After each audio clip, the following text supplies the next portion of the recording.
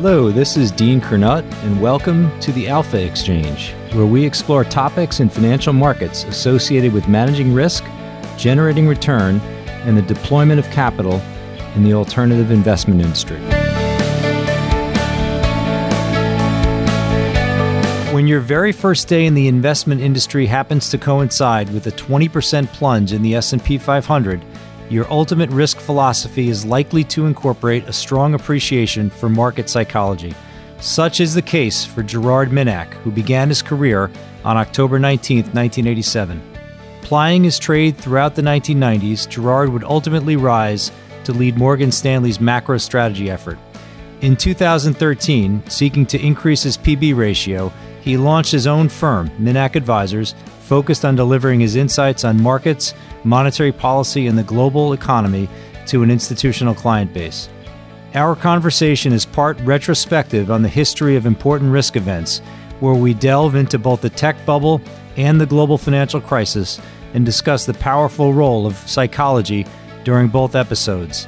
On a more current basis, Gerard shares his analysis of the extraordinary monetary policy regime, including negative rates and QE, both of which he views as underwhelming with respect to their ultimate impact on growth and inflation.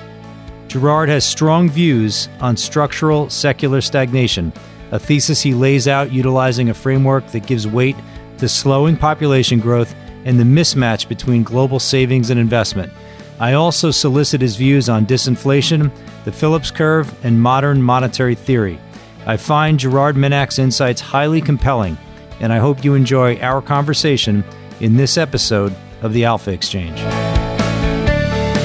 It's my pleasure today to have Gerard Minack, the founder of Minack Advisors, on the Alpha Exchange. Gerard, it is great to see you, and thanks for stopping by. Thanks, Dean. Good to see you.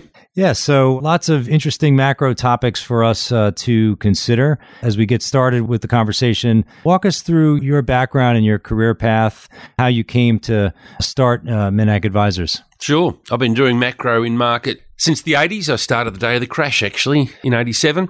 Then worked for a few banks, worked for a British bank, a European bank, and an American bank called Morgan Stanley, where I was there for most of the time their global developed market strategist. And then in 2013, I decided and told management that I would try and increase my PB ratio, how much I get paid, how much bullshit I had to put up with, and decided to start my own firm and pretty much do exactly what I'd been doing at Morgan Stanley, which is to say big picture stuff for institutional investors around the world, write pretty punchy little notes and travel around the world seeing smart people, and hope that some of that brushes off on me. I like the start of your career on the stock market crash day. What an amazing coincidence. And I'm wondering, did that one day, maybe it was so early in your career, but what did that day do to your sort of philosophy on markets? Is it a long-standing impact? I took over the publication, a quarterly publication, that had in its September quarter issue warned of an impending equity market crash. So on the day of the crash, there was phone calls into the organisation I was working, so put me through to the person responsible for that quarterly publication. And they said, well done on calling a crash. Right. I thought, well, that's the way to succeed. Call crashes. Right. And I've been calling crashes since. Not quite, but, what I then learnt, trying to call a few crashes, and for me in the equity space, because I start off in the rate space, the most formative was the tech bubble, which I thought was a bubble. I thought it was bleeding obvious it was a bubble. But I tell you what, fighting a bubble, ultimately you do win, but it's very difficult. And through that, as I was saying, this is getting out of hand, I got to the stage where I put a triage on my client base. There was a third that refused to see me anymore because I was too bearish. Another third that would see me only to say that, Gerard, you just don't get it. And the final third would say, we agree it's a bubble. Can you tell us when it's going to pop? To which I'd say no. So you're as useful as they say, tits on a bull, if that's your attitude. So that was also another formative experience, and it helped me in a way in 07, 08 when you could see all the distress in credit, and yet equities continued to fly higher, like the cartoon character sort of running off the cliff, pumping legs. And even then it was hard to know when they'd realise there was nothing underneath. But it just is a lesson in markets that they can stay irrational longer than you can stay sane. Yeah, it's sane and solvent. So you pointed to two things there. One is the tech bubble, which is the force of exuberance that even though it seems unsustainable and the price to value ratio is just clearly dislocated from anything you could justify. But boy, you don't want to get in front of that train. To short that could be career ending, and would have been for many folks. And then the opposite side's also the case. The pendulum can swing so far to the pessimism side that to get long something that's got value, let's say in the financial crisis, to withstand the mark-to-market on that is so painful.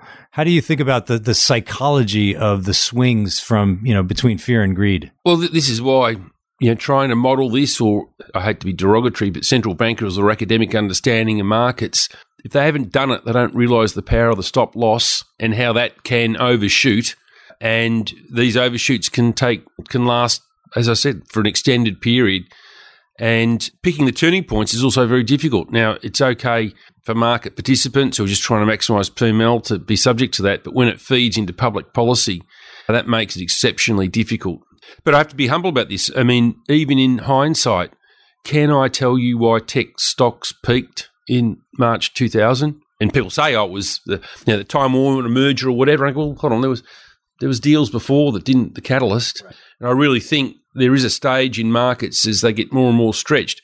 A butterfly can flap its wings somewhere and that just produces it. And it could have been other butterflies flapping their wings didn't do it, but you have these very complex systems and small changes when you're at a critical state can have a big impact. But forecasting that is exceptionally difficult.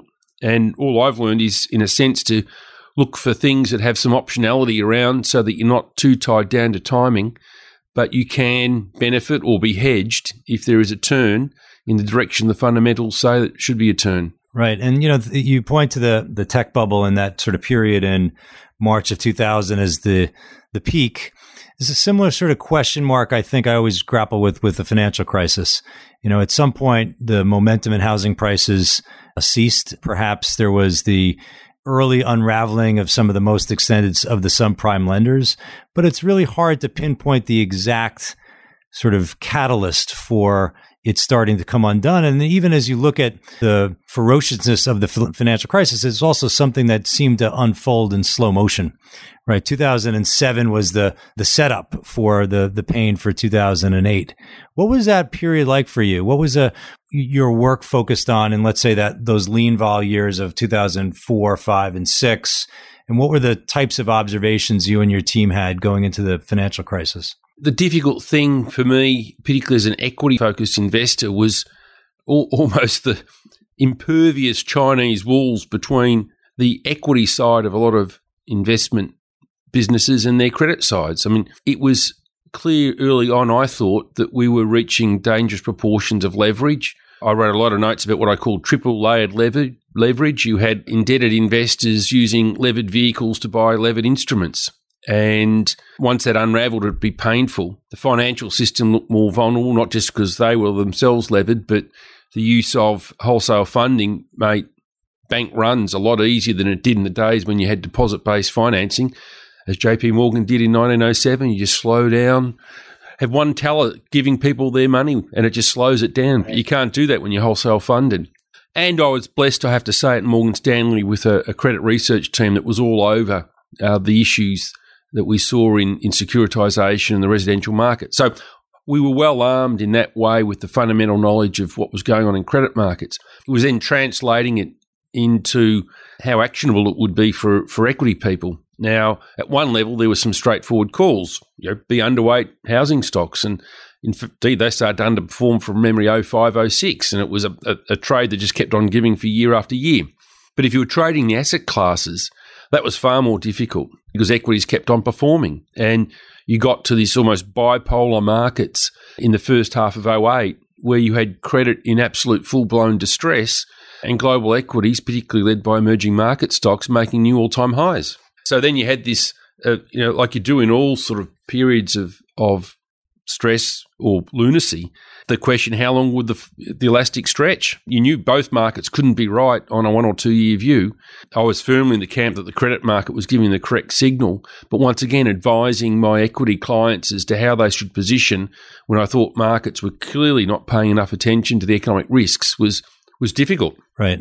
Right. I'm reading this book that in combination, Bernanke, Geithner, and Paulson came together and just recently wrote. It's financial firefighting. It's the sort of experience through the crisis era. And a lot of the commentary is on runnable funding and the vulnerability that exists in funding your business in large measure through repo in very, very significant size, having to do that overnight every day.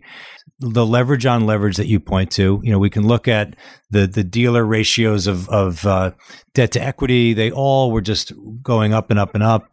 And so in hindsight, you look at this and you see also the tightest credit spreads that we'd ever seen, even for financials. It just seems so toxic. And that's hindsight. And we lived through it. And there was this orthodoxy of views on finance, that the dispersion of credit risk through innovation and derivatives. And it turns out to have been really off the mark. And even the three guys that wrote the book that tried to fight the fire, they were humbled by it too. They said, we just missed this. What do you say to that? What are the lessons that we learned in the setup into the financial crisis? Well, the first thing is I doffed my cap to those three guys for being honest enough to still admit they missed it, because as these things fade, these days you struggle to find a person who didn't realise that the tech was a bubble in the late 90s. Well, as someone who was saying it was in the late 90s, trust me, that was a non-consensus call. And now, 10 years after the event, it seems that most people realise that there was a credit bubble. Well, I remember they didn't. So, as I said, good to have refreshing honesty. People remember how they missed it. I thought one lesson from the whole thing was how the people that did warn of risks weren't policymakers, weren't academics. They tended to be historians. Someone who just looked at history and said, you know what? Bubbles are a recurring theme. What are the giveaways of bubbles? As opposed to the people that believed in the new technology of debt, which always smelt like BS it turned out to be. So, I think the practical experience of looking at history and the warning signs tell you when a bubble is building. May not be that helpful for when it's going to pop. That's very difficult. But here's the irony. The people that we deal with in markets, timing is critical. For policymakers, it shouldn't be. They don't need to know exactly when something's going to turn. They need to prevent it happening. And that ultimately was the big issue. I thought the policy leaders, by and large, did a good job in the crisis. That doesn't get them off the hook, though, for the circumstances that got us the crisis, because they were key, not the only, but key enablers. And the belief in the power of markets, the wisdom of markets, that deregulated banks would never do this sort of stuff. It reminds me just recently back home in Australia, we've just had an $80 million inquiry into the conduct of the finance and banking system, and they've discovered that bankers are greedy, ruthless bastards. Now, I could have told them that for a lot less than $80 million. Right. History's littered with that, with examples that prove that. So once again, it's look at what form these people have, and the perils of self-regulation in a banking system. When you've got lopsided incentives, you see it repeatedly in different economies. When you look back at the entirety of your work across your career, what would be the one or two most significant risk episodes, let's say outside of the financial crisis, that have tended to shape your philosophy and increase your understanding of maybe the complexity of the system or where risks might be underappreciated? To answer a slightly different question, one thing I learned early on is you've got to do the work. You've got to dig deep and get a solid foundation for your views. I say to people, if you want to have strong views in markets, not do work, there is a job for you. It's called sales. But if you do the work and it comes out with an answer that no one else is talking about, don't then go back and try and come back with an answer everybody's talking about. Go out with the non-consensus view. And I guess the first time I learnt that was, this is a slightly parochial example, is the Asia crisis in the late 90s. And the view then, the consensus view, was that it would push Australia into recession. And I just did work looking at trade linkages, plausible offsets, given that the Aussie dollar was down, what that would do, and said, well, I don't think we'll have a recession. And we dodged the bullet. So that just said, back yourself as long as you've done the work. But in terms of where the risks can come from, I think it is true in financial markets, like it seems to be true in war. Generals are always fighting the last war. So the sort of setup that we had heading into the financial crisis or heading into tech wreck, we're not what brought us down next time. And if you think broadly about the last 30 years of financial history, we've had crises in speculative equities, crises in banks, crises in the household sector. It's almost a case of, right, whose turn is it next? Right. And the two sort of other major candidates are corporates, non-financial corporates, and government. Now, I'll be honest, immediately after the GFC, I nominated the government because I said, look, the main thing that was the outcome of the Great Recession was we saw the Great Swap. We saw debt swap from the private sector to the public sector. We saw income swap from the public to the private. I thought we were seeing, in a sense, tail risk swapped. I'm less worried about that now. I think that partly because recent discussion about MMT, modern monetary theory, and I do think we will see more aggressive, non-conventional fiscal policy deployed next cycle, and that reduces, in a sense, the risk for government. Plenty of other risks out there that may produce, but I don't think we're going to have a government crisis in most places. Still, obviously, possible in Europe where people don't control their own printing press. But that leaves non-financial corporates as the next target. It's their turn almost. Now, we are seeing an increase in leverage in a number of places. My own judgment is right now it's not reached the egregious levels that we saw for the equivalent in the housing sector last time. In the GFC, obviously, it was the spontaneous eruption of those credit stresses that pushed us into recession. I don't think we're going to get that sort of sequencing with the corporate sector now. I think it will be an issue in the next downturn, but it may intensify the next downturn, but not cause the next downturn. One of the sort of paradoxes when you step back and look at market prices these days set against the fiscal stance for most countries, debt to GDP ratios are significantly higher than they've been in the past. Countries are running, pretty significant deficits, and yet rates are as low as we've seen them. And I always go back to that quote from James Carville, who was Clinton's strategist in the early 90s. And he said, when I die, I want to come back as the bond. When I come back to Earth, I want to come back as the bond market because you can push people around. This whole notion of bond market vigilantes, right? If you're not fiscally prudent, the bond market will punish you with some sort of term premium or, inflation expectations that are too high. And there seems to be very little of that now. We know the Japan story, at least in terms of their debt levels, and their rates are zero. The U.S., it doesn't seem like there's a response coming from the bond market as we embrace trillion-dollar deficits. What does that linkage look like to you now? And has it evolved over time, or was it a story we told ourselves that really never existed? I think it was the reputation the bond market got was due to bigger macro factors. I don't agree with the view that the vigilantes have been anaesthetised by central bank balance sheet expansion.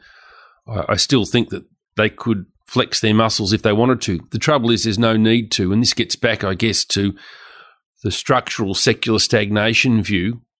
But what I'd also point out is secular stagnation's been something that's had increasing power since the mid-'80s, so we've effectively had 35 years of secularly stagnating. But that followed 35 years of the reverse. And the underlying shift is simple. For the last 35 years, we've increasingly seen desired CapEx, planned CapEx, fall short of planned saving. The only way we've been able to correct that is to put interest rates lower and lower. And although there's always been a cycle in rates, it's been a sequence of lower lows, lower highs since the early 80s. The key point is before that, we had the reverse problem. We had 35 years after World War II where there was a tendency for planned CapEx to exceed planned saving. So we saw exactly the reverse pattern. Yes, there's always a cycle in rates, but it tended to be higher highs, higher lows. And I guess Carville was looking back to that era when it seemed like the bond vigilantes were always there. They were always willing to push rates to higher levels. Now, that was just the underlying dynamics of the supply and demand or investment saving balance. And that was the past, and it's a huge change. And what's driven it is a few things. I mean, demographics are absolutely critical. People don't understand how demographics drive this, in my view. The key reason demographics matter is it's all about CapEx. How much CapEx do you need to do? Well, it partly depends on how many workers you've got to provide CapEx for. And as the baby boomers came onto the workforce, we had 2 decades where corporates had to do more and more CapEx just to provide the same amount of capital per worker. Now, that's hugely shifted over the last 25, 30 years. But then you obviously had the special factors. After World War II, there was a lot of rebuild needed in a lot of the bombed-out countries, which they did do, and that was a huge source of global CapEx demand. So all these things have changed. If we got back to a situation where you had a shortfall of saving versus CapEx, you'd probably see the bond vigilantes coming back. But it's not going to happen while ever the forces of secular stagnation have the upper hand. And I think that is the case until we see, an extraordinary fiscal response, which at some stage may happen courtesy of the theories such as modern monetary theory. So you pointed to population growth, and I'm looking at one of your charts here that goes back, way back, and you see this significant increase in population growth that, it actually, if you overlay bond yields on this, it seems to be well correlated. If you look at the next 20 to 50 years of population growth, it's hard to predict it, but the trend doesn't seem like that's going to change anytime soon. My view is that most of the causes of secular stagnation remain intact, and I always sort of rattle off half a dozen of them, and I'll rattle them off here. It's debt, we've got too much leverage, demographics, the point we're discussing now, globalisation, now that's probably the only one that may be fading a little, digitisation, so new digital technology, which can cut labour costs, and that potentially is getting more frightening. Inequality, and the reason inequality is on the list is that as income becomes more unequal, people at the top end of the spectrum tend to save more, so it's a structural increase in saving. And the final one, oligopolisation, growing corporate power. Now that I think has been absolutely critical, and that's one of the areas that could be reversed as we swing towards more populist policies. But for now, most of these things remain intact. All policymakers have been able to do over the last 30 years is not correct or reverse those underlying causes. They've been able to provide symptomatic relief by cutting interest rates sequentially lower and lower. The problem we're at now is we can't do that. In fact, we ran out of the room for conventional monetary policy to respond last cycle. So then policymakers responded to 2 elements of unconventional policy, which was quantitative easing and in places negative interest rates. Now, I think quantitative easing was hugely overrated. I guess it's important what they think. They think it did the trick, but even the adherents believe that it's got diminishing returns. So it's hard to see that quantitative easing will be deployed to overcome or as your principal policy tool in the next downturn. The second element of unconventional monetary policy was negative interest rates. Now, I think that's broadly perceived as a failed experiment, and I do not expect to see minus 5% or minus 6% Fed funds targets in the next downturn. Now, that all means if monetary policy, the main policy response the last 30 years, has run out of ammo, what are we going to use? Well, it's going to be fiscal. Now, if you think, as I do, that the key characteristic of secular stagnation is this idea that you have an excess of saving versus investment, then the correct antidote to that is for someone else to spend too much, i.e. the government to run deficits. And it's not, once again, it's not a cure for the underlying causes, but it's the correct antidote. And I think if we did see more aggressive fiscal policy, it would absolutely work. In theory, it would be unthreatening. Now, in theory, communism was going to be warm and cuddly also. So there is always a gap between theory and practice. But it strikes me that having run out of the monetary policy room to respond in the next downturn, that points the way to fiscal being used. And then, of course, you've got the political backdrop. After a pendulum that swung for almost 30 years towards sort of neoliberal Washington consensus ideas, it's now clearly swinging away from those things in a populist wave. The populists want to do stuff, and fiscal is the way a government does stuff. So you've got, in a sense, the policy requirement that fiscal take the lead with the political desire to take the lead. Both these things come together, and it strikes me, whether you enjoy it or agree with it or not, the times will suit MMT. I remember back in maybe 2012, 13, the U.S. was up against the fiscal cliff. And some of the narrative in the markets at the time, Bernanke used to say, well, we've got such a polarized Washington, they can't get anything done. And so monetary policy is needed to counterbalance some of the fact that we're not getting that lift.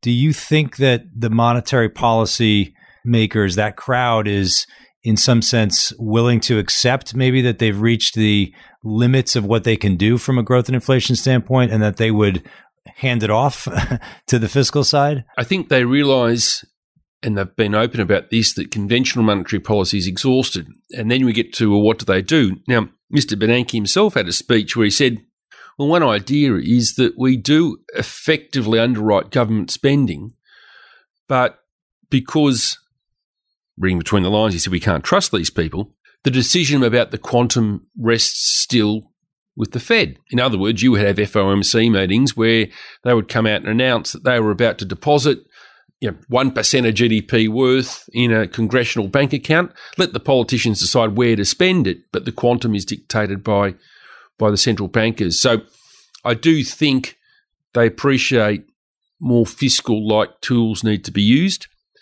but because a lot of central bankers always have limelight deprivation syndrome, they want to still be part of the limelight. They see themselves as participating in that process. Now, I think what's much more likely to happen is they will not be the key drivers of this. The key question in my mind is, even if central banks are made subservient to the fiscal authorities when it comes to fiscal policy, will they retain their monetary independence? So let's look at a scenario where Congress insists that the Fed buys, let's say, 80 or 90% of all treasuries issued. So the Fed absolutely has to underwrite whatever fiscal expansion Congress determines. But then let the Fed continue to set interest rates in whatever fashion it wanted to in order to hit its target of 2%. Now, that's not inconceivable. And it's the obvious check on fiscal irresponsibility because, yes, voters may like tax handouts and other spending things, but they don't like double-digit interest rates. So I think it's feasible to have central banks retaining monetary independence even when they are under the thumb when it comes to fiscal. You mentioned inflation, so let's talk a little bit about where we are in the current state of global inflation.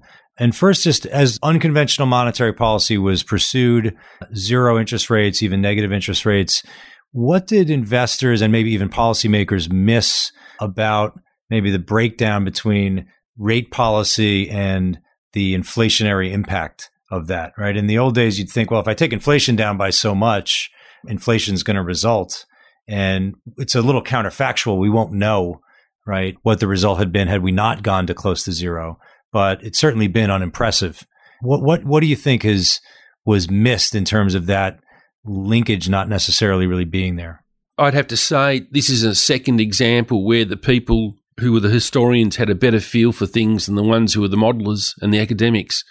And you don't have to far back in history to see why this wasn't going to work, because Japan was the template. Nothing really that we've seen in the G7 ex-Japan since the GFC is any different to what we saw in Japan pre the GFC. They tried everything. They tried zero rates. They tried QE and didn't get much traction. And the reasons were the forces of secular stagnation were increasingly powerful. And what I've always thought that was obvious is that there was nothing really special about the GFC. We were just continuing pre-existing trends. I mean, the sequence of lower lows, lower highs, every major cycle in my career has seen interest rates fall to new multi-decade lows. I mean, the Fed cut the funds rate to 3% in 92-3. Wow, who thought it could possibly go that low? Then the next cycle, it went to 1. Wow. And of course, this cycle, it's gone to 0. So 3 consecutive cycles of new multi-decade lows for rates, which underscores the point that in secular stagnation world, you can get growth. It just requires lower and lower rates. So I think they missed the lessons from Japan. They missed effectively the lessons from their own prior cycles, that this was getting harder and harder to do. Overlaid with that, if you look at one of the main ways the Fed hoped Indeed, central banks hope that QE would work would be that if we lift asset prices, it will encourage spending through the wealth effect. Well, even there were lessons. All the wealth effect is if I can make you feel richer, you'll drop your saving rate. Now, that worked spectacularly well in the late 1990s. Everybody had a bit of pets.com. They thought they were going to get rich, and the household saving rate in the States, for example, dropped to slightly negative. Next cycle, we all had a condo in Florida, thought we were getting rich, but the saving rate didn't drop as much. This cycle, if you look at household assets relative to household income, we're at all-time highs, but the saving rate's barely budged, which I figure is partly the more unequal distribution of the wealth gains, but it's also a case of people looking at the Fed going, fool me once, shame on you, fool me twice, shame on me. I'm not going to get sucked into this asset inflation driving down the saving rate story again. Last 2 times I did it, it burnt me. The final thing I'd say about all this is there's 2 great cliches when it comes to monetary policy. The one everybody quotes these days is long and variable lags. But the one that's been much more pertinent, which is as old as that, is the idea that when you cut rates, you're pushing on a string. So there's huge asymmetry in monetary policy. Yes, tightening is you're pulling on a string, and tightening has observable direct cash flow impacts on people. But cutting, particularly when you're trying to cut to encourage them to borrow, well, you can make the money cheaper, but you can't force them to borrow. Hence the asymmetry, and people have forgotten that. What's your current thinking on the value of the Phillips curve? That's come up a lot in the Fed dialogue and amongst market participants. What has that relationship meant to you over time, and what is the evolution? What does it look like now? The Phillips curve, as Mr. Phillips originally put out there, is working. And that's the relationship between unemployment and wages. And you can see it today in the US. The curve itself has downshifted from where we were pre-GFC, but it still has the critical characteristic, which is it curls up to the left. That is, as unemployment falls, wage growth is accelerating. And we saw that last year. So that works. That absolutely works. The big flaw in central bank thinking has been to use the next Phillips curve, which was the relationship between unemployment and inflation. And frankly, that hasn't worked for 30 years. And that's underpinned, I think, some bad decision making.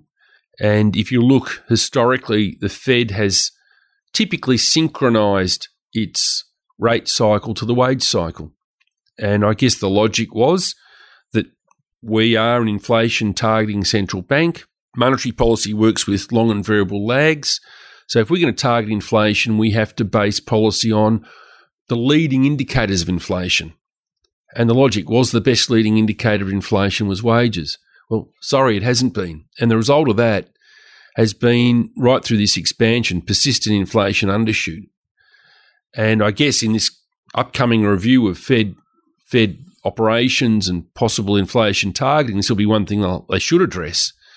And I think they've missed a few things. But first and foremost, what they've missed is that it is not wages that drive inflation.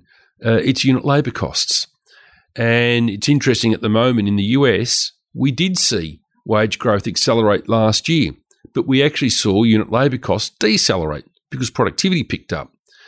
Now, this should be seen as policy-making nirvana. We can have our cake and eat it too. We can have better wage growth without inflation pressure, and I should say from an equity perspective, no pressure on margins. But what they looked like doing last year was keeping that synchronisation between policy and wages, which is why last year I was saying to people the biggest single threat to the expansion is the Fed over-tightening in 2019. Well, thankfully, that's now off the table. They've stopped the tightening cycle before we fell over the precipice. And now we're at the stage where I almost can't see when the next Fed hike will be. And if you go back to the Phillips curve, I do think that as the labour market tightens, wages will continue to rise. But there's also a chance that productivity continues to rise. And that gets to one of the reasons that the Fed's view of the Phillips curve, higher unemployment means lower inflation and vice versa, may have been wrong. A lot of people argue that the main reason wage growth has been lower this cycle is because productivity growth has been lower. I'm very much of the view that you need to tip that on its head. I think one of the main reasons productivity growth has been slow is that wage growth has been minimal. Because if you're a business person looking to expand capacity, You typically have two choices. You can do some CapEx that in a sense is irreversible. So if demand falls over, you are left with excess capacity, or you can hire labour. And guess what? If that labour is plentiful and cheap, that's probably what you're going to do, because if the cycle rolls over, you can just fire them again. So there's been no need to do a lot of CapEx because labour has been readily available and fairly cheap. Now, as that changes, I think we start to see CapEx pick up. And there is a chance that that CapEx pickup encourages the productivity growth that, for a while at least, keeps unit labour costs in check. It also seems fairly clear that the hurdle the data have to jump to get the Fed to tighten is higher now than we thought even 3 months ago. So I can't see a hike this year. I'm starting to wonder if there'll be even a hike in 2020. Now, that gets a little bit of pushback, but some of the pushback is, I think, too simplistic, which is simply, well, hold on, this is late cycle. I mean, this is a cycle that's about to become the record holder in the US, a 10-year cycle. Well, I say to people, you're talking to an Australian. I'm coming from the land of the 28-year cycle. Yes. Cycles don't end just because they hit a certain age. And if we were able to keep growth at an okay, reasonable, respectable level in the States, see a bit of a pickup in CapEx, I don't know why I should expect this cycle to end. It will at some stage, I guess, but I can't say it's on a time horizon I think investors should position for. There was a lot of conversation. I think it probably started middle of last year, towards late last year, and maybe some of it's the risk off of the fourth quarter, but a lot of conversation about U.S. inflation and not hitting the target. Clarita doing the whole review on the bygones versus catch-up strategy. And for me, I looked at it and I said, we're running at, 1.8. Doesn't seem that far off. Maybe it's 1.6 now. Seems reasonably close to target. And yet I'm starting to appreciate that they don't see it that way. I'm curious, when you look at where's maybe the danger zone where you slip back to something that feels uncomfortably below, what's your current view on the state of monetary policy and are we at the appropriate level of accommodation given what we're seeing in inflation? I spend 99% of my time talking about what I think the Fed will do, not what I think they should do. But if I did just for a moment talk about what they should do, they shouldn't be worried. I mean, look, ultimately the whole rationale behind having independent inflation targeting central banks is not that we think having an inflation rate around 2% is the most important thing in the world. The rationale has always been the best single contribution central banks can make to good macro outcomes, and everybody agrees that's probably full employment and fairly steady GDP growth, given the tools at their disposal, is to just try and keep inflation low and stable. So I don't think we should worry that we're missing on what is the intermediate target, inflation around 2%, if we're achieving the ultimate target, which is near full employment and trend growth. So that's my view. If I was the Fed, I wouldn't be too fussed. Their view is that to see inflation persistently undershoot can lower expectations, which makes it more difficult to achieve the real rate reductions you need to fight the next downturn. Well, the first thing I'd say about that is, even if they had inflation at 2%, smack on target, they still won't have enough room to respond in the next downturn. I mean, ultimately, it has to be taken by other policy levers, and fiscal will be first and foremost. So I wouldn't worry if I was them. It's another case I wouldn't worry. But ultimately, if they are going to worry, they will make some shifts. I'm hoping it won't be as dramatic as a price level targeting shift. I hope they just change their modus operandi to perhaps become less preemptive, which would change the balance of inflation tail risks because realistically through this cycle 2% has operated not as a mid-range of their target but effectively as a ceiling. Let it operate as a mid-range, which means that you are as worried about or unworried about 2.5% inflation as you are as 1.5%. Now, if they change that, I guess there may be some marginal market impact, but you come back to it's one thing for a central bank to say they want to achieve some desired inflation outcome. The Fed saying we want 2% to be the genuine mid-range. It's another thing for the market to say, yes, we think you have the tools to do that. because the BOJ has been telling us they were going to get to 2% for the last 20 years. So, the Fed may change this. For me, the key practical upshot is the hurdle the data need to jump to get the next hike is moving higher. And I would have said to you last year, the Fed, if they had to continue to operate as they were then, as wage growth accelerated this year, which is what I was expecting, they would accelerate their rate hikes, and therefore the risks around the dot plot forecast as it stood at the end of the year was that they'd hit that or actually do more. Well, now that's wrong. That won't be the case. The Fed's clearly changed. We don't know exactly the details, but the risks of getting that is virtually zero. And conversely, the degree to which the data have to soften to get the Fed to resume easing is a lot lower. Now, I don't think we will have that, but there's a huge asymmetry in monetary policy now with the skew to the low side and very little skew to the high side on a 12, 18-month view. So you've got this framework of secular stagnation, which is a long-term, almost unstoppable framework of this stuff's really hard to counteract. And it seems to imply a pushing on the string in terms of some degree of monetary policy. And then you also are saying from almost a big picture standpoint with respect to the maybe handoff a little bit from monetary to fiscal, MMT discussions, we might see more fiscal.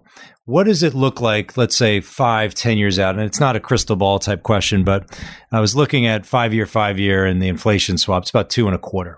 And so as you sort of think about these very strong forces of secular stagnation, maybe set against the early trend towards the handoff, maybe from fiscal to from monetary to fiscal, how does that 2.25 kind of long-term break-even inflation rate look to you? Is that about right, or what's your view? It looks a little skinny, but it wouldn't be a high conviction call to look for it to go a lot higher at this distance, particularly as, the introduction of more aggressive fiscal policy will vary country to country. And, if you looked at the candidates to be the first people to get more aggressive on fiscal, I'd probably nominate Japan and the UK. And I suspect their long-dated future inflation pricing in markets are too skinny, particularly in Japan. The US is a little bit more problematic. 2.25 seems roughly right. There will be risks that will go above that, but, it's higher than what it has been, which makes some sense. So I think there are other opportunities to play what would be the outcome of a shift to more aggressive policy. What does that look like? Well, it would be looking at some of the forward inflation forecasts in other markets, but ultimately you've got to have some gold in your back pocket. And I think if we do get this handoff and it's done aggressively, the tails on the inflation distribution change dramatically. For the last 10, 15 years, the fat tail's been the left side. If we get the more aggressive, even if I would have as a base case that, the most likely inflation rate only moves a little higher, the tail on the right side also gets fatter. So the expected outcomes rises, but the asymmetries swap around. But we need to see it. And my own view on all this is that the catalyst to get these aggressive changes will be the next recession. Now, that means that to invest in these trades now probably doesn't pay off, because my hunch is you'll get much better entry levels as markets see the next recession coming or in the midst of the next recession, and probably depress a lot of these prices. You'll be able to pick them up at lower yield equivalents. That's really interesting. If you think about the sequencing, recession, break-even inflation levels come down a lot. It necessitates the response, perhaps from the fiscal side, and now you have an entry point on the essentially buying upside in inflation that could be quite interesting. That's great. Well, Gerard, thank you so much for stopping by. Yep, thanks, Dean. We're going to leave it there. Always just so interesting to hear your work. I think it's absolutely outstanding, and thanks for the discussion. Yep, you're welcome. You've been listening to the Alpha Exchange. If you've enjoyed the show, please do tell a friend. And before we leave, I wanted to invite you to drop us some feedback, as we aim to utilize these conversations to contribute to the investment community's understanding of risk. Your input is valuable and provides direction on where we should focus. Please email us at feedback@alphaexchangepodcast.com.